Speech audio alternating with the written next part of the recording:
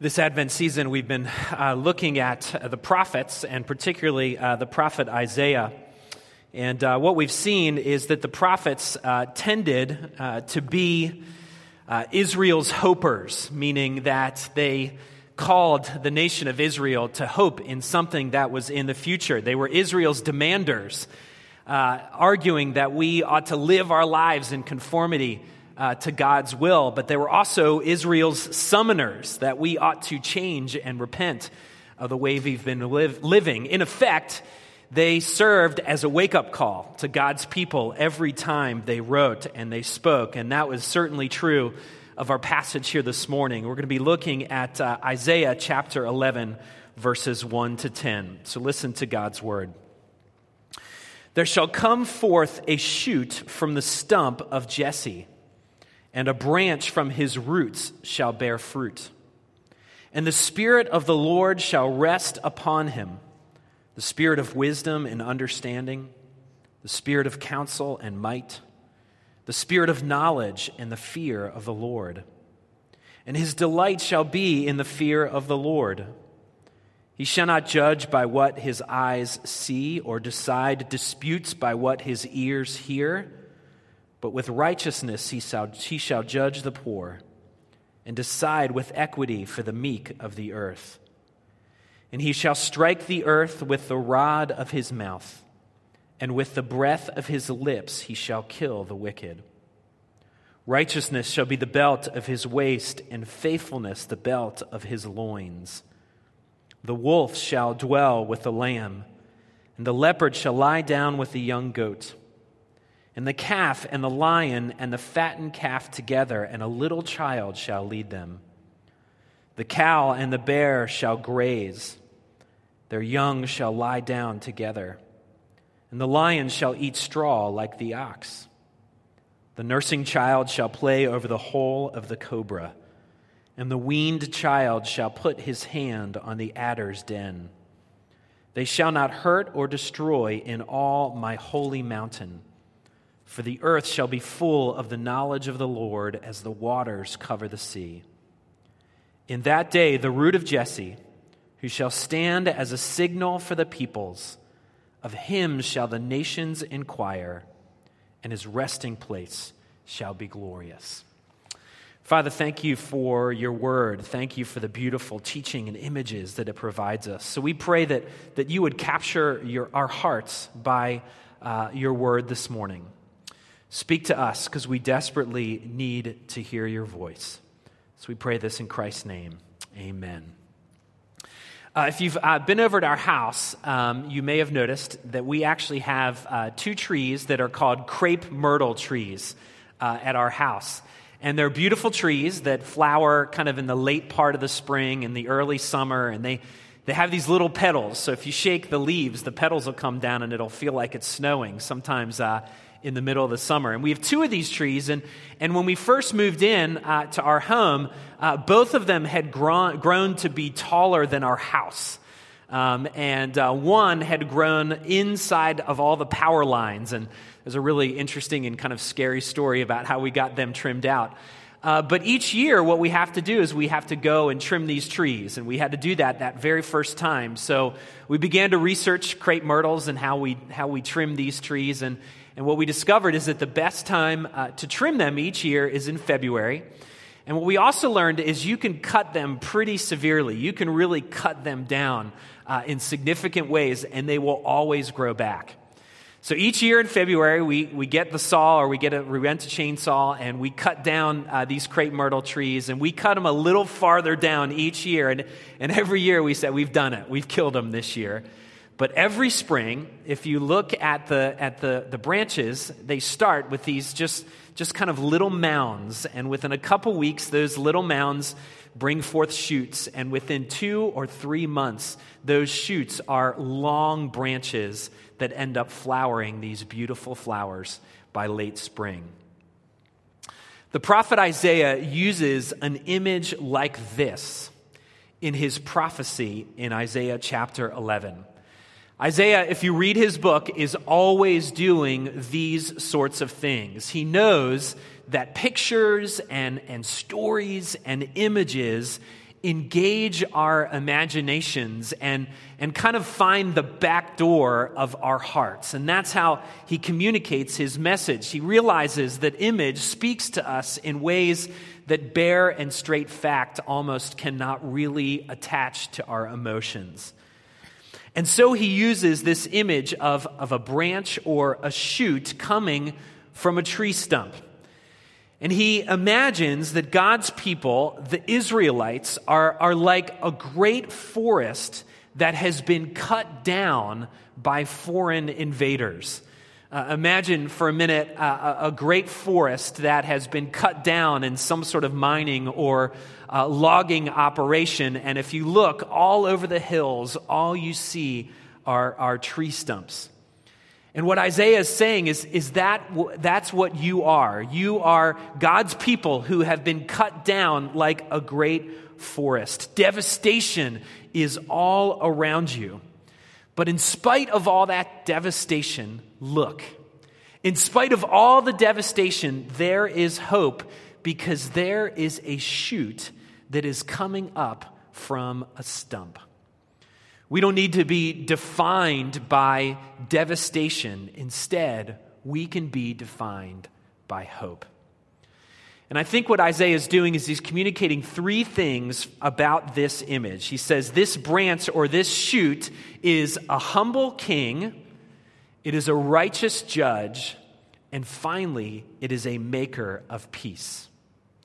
You see the first image in both verses 1 and 10, the bookends of the passage that I read this morning, and that is the image of a humble king. Look at verse 1. There shall come forth a shoot from the stump of Jesse, and a branch from its roots shall bear fruit. Now, you might be wondering where I get the idea of kingship from this verse, because it doesn't use that word king or the title of kingship. But it all hangs on a person who's mentioned in that passage, a name, and the name is Jesse. Jesse was an Old Testament character who was from the town of Bethlehem. Long before Jesus was born to Bethlehem, Jesse was born and lived in Bethlehem. And what the Old Testament tells us is he had 2 daughters and he had 8 sons. He was a nondescript man. He was a man of humble circumstances and humble means. He was probably a shepherd who did his duty as a shepherd and taught his sons how to shepherd as well. And what the Old Testament tells us is that one day Samuel, the prophet of God, comes to Jesse, this humble man, and he says, one of your sons is going to be anointed the king of Israel. And after an interesting story, what happens is the runt of Jesse's litter, David, becomes anointed the king of Israel. And years later, we learn that David becomes the greatest king of Israel's history. He was the prototype king with which all other kings tried to live up to. So what is Isaiah saying? He's saying, remember how God brought a great and powerful king from a humble and lowly circumstance. From humble and lowly Jesse came a great king. And what Isaiah is saying is, look, pay attention, wake up, because God is about to do it again. He's going to bring another great king from incredibly humble means. And when we come to the Christmas story, we're immediately reminded that the circumstances of Christ's birth were also humble and lowly. Jesus was born to teenage parents who had little to no money. His birth was surrounded by all sorts of stress and anxiety and scandal. Few people even knew of his birth, let alone recognized his birth, aside from a handful of shepherds and astrologers. Little people even understood what had just happened. There was so much that was unrecognizable about the birth of Jesus. There was little pomp, there was little circumstance, and yet Jesus would become the great king, the ultimate king, the king of all kings. What the scriptures tell us is that he now reigns with God the Father, sitting at his right hand with all authority. But just as a shoot grows and, if it is tended well, becomes a great tree, so one day Jesus' kingship will reach its full growth and all will see it in its final consummation. That's what Isaiah is saying here in verse 10. He says, "In that day, the root of Jesse, who shall stand as a signal for all peoples, of him shall the nations inquire, and his resting place shall be glorious." You see, this shoot, this branch, will one day be recognized for its full authority. The nations will be signaled. They will be alerted. They shall see the authority of God stand tall above all other earthly authorities. And one day he will bring to consummation his work of redemption, and all those who are his will rest in his glory. So Jesus is this branch, this shoot that becomes a great king from humble circumstances. But what the passage also tells us is that he is a righteous judge. You can see it in verses 2 to 5. Verse 5, "Righteousness shall be the belt of his waist, and faithfulness the belt of his loins." You see, despite coming from really humble circumstances, he is also a righteous judge who executes great power. Now, culturally, there may be no more frustrating word than the word judgment. Nobody likes that word. As a culture, we like to reject that word entirely. And let me tell you, I understand why. I get it. Because we all know what it's like at times to feel misjudged. We all know what it's like to have people catch one short glimpse of our lives or overhear some side conversation and then make all sorts of ultimate judgments about who we are as people. And we all know what it's like because we all do it ourselves, or at least we're tempted to do it ourselves, to rank the worth of people based on the little criteria that we know about them in order to somehow feel good about ourselves. And so we all hate judgment because in our experience, so much of the judgment that's in our world is harsh and it's unfair and it's imperfect. But what Isaiah does is he shows us a judge who isn't like us. He shows us a judge who is righteous and perfect in all of his judgments. He judges with perfect equity. He is incorruptible. His judgments are always right, and they were always true because he is perfect in his essence. You see, I think we wrestle with judgment and we wrestle with the concept surrounding it because there is so much injustice in our world. Every day we deal with all sorts of racial and economic injustices. We see people who have committed crimes walk free, and we see those people who haven't committed crimes become arrested and serve sentences for crimes. I just listened to a podcast this week by a man named Michael Morton who spent over 36 years in prison for a crime that he never committed. So we deal with the imperfect and sometimes broken justice system that is around us. And it's like that because our world is marred by sin. And if our world is marred by sin, then our judgments and our sense of justice will be marred as well. It is a reality that we live in every single day because we live in a world that is cursed by sin. But what Isaiah says is one day true justice will reign because the righteous judge will come in all of his fullness. He's not a weak, ineffective, or imperfect judge, but instead he will come with all the full, perfect authority and power of God. Verse 4, in the second half, it says this, "And he shall strike the earth with the rod of his mouth, and with the breath of his lips he shall kill the wicked." The scriptures pull no punches. They make it very clear that there is a coming judgment, and it will be at the hands of Jesus, who is the perfect judge who makes no mistakes. Those who have violated his law will face justice. He will judge both the just and the unjust, the righteous and the unrighteous. And aside from the redemptive work of Christ, you and I will bear the punishment that we deserve. Because the true judge who sees all will come in righteousness, and there will be a reckoning. Because in our sin, we are enemies of God who deserve that judgment. We will have to give an account to everything that we have thought, everything that we have said, everything that we have done. And so, if Jesus only came as a king and only came as a righteous judge, then you and I have every reason to fear the coming of God. But what the gospel tells us is that this branch, this shoot, also came as a maker of peace. And it speaks to that in verses 6 to 9.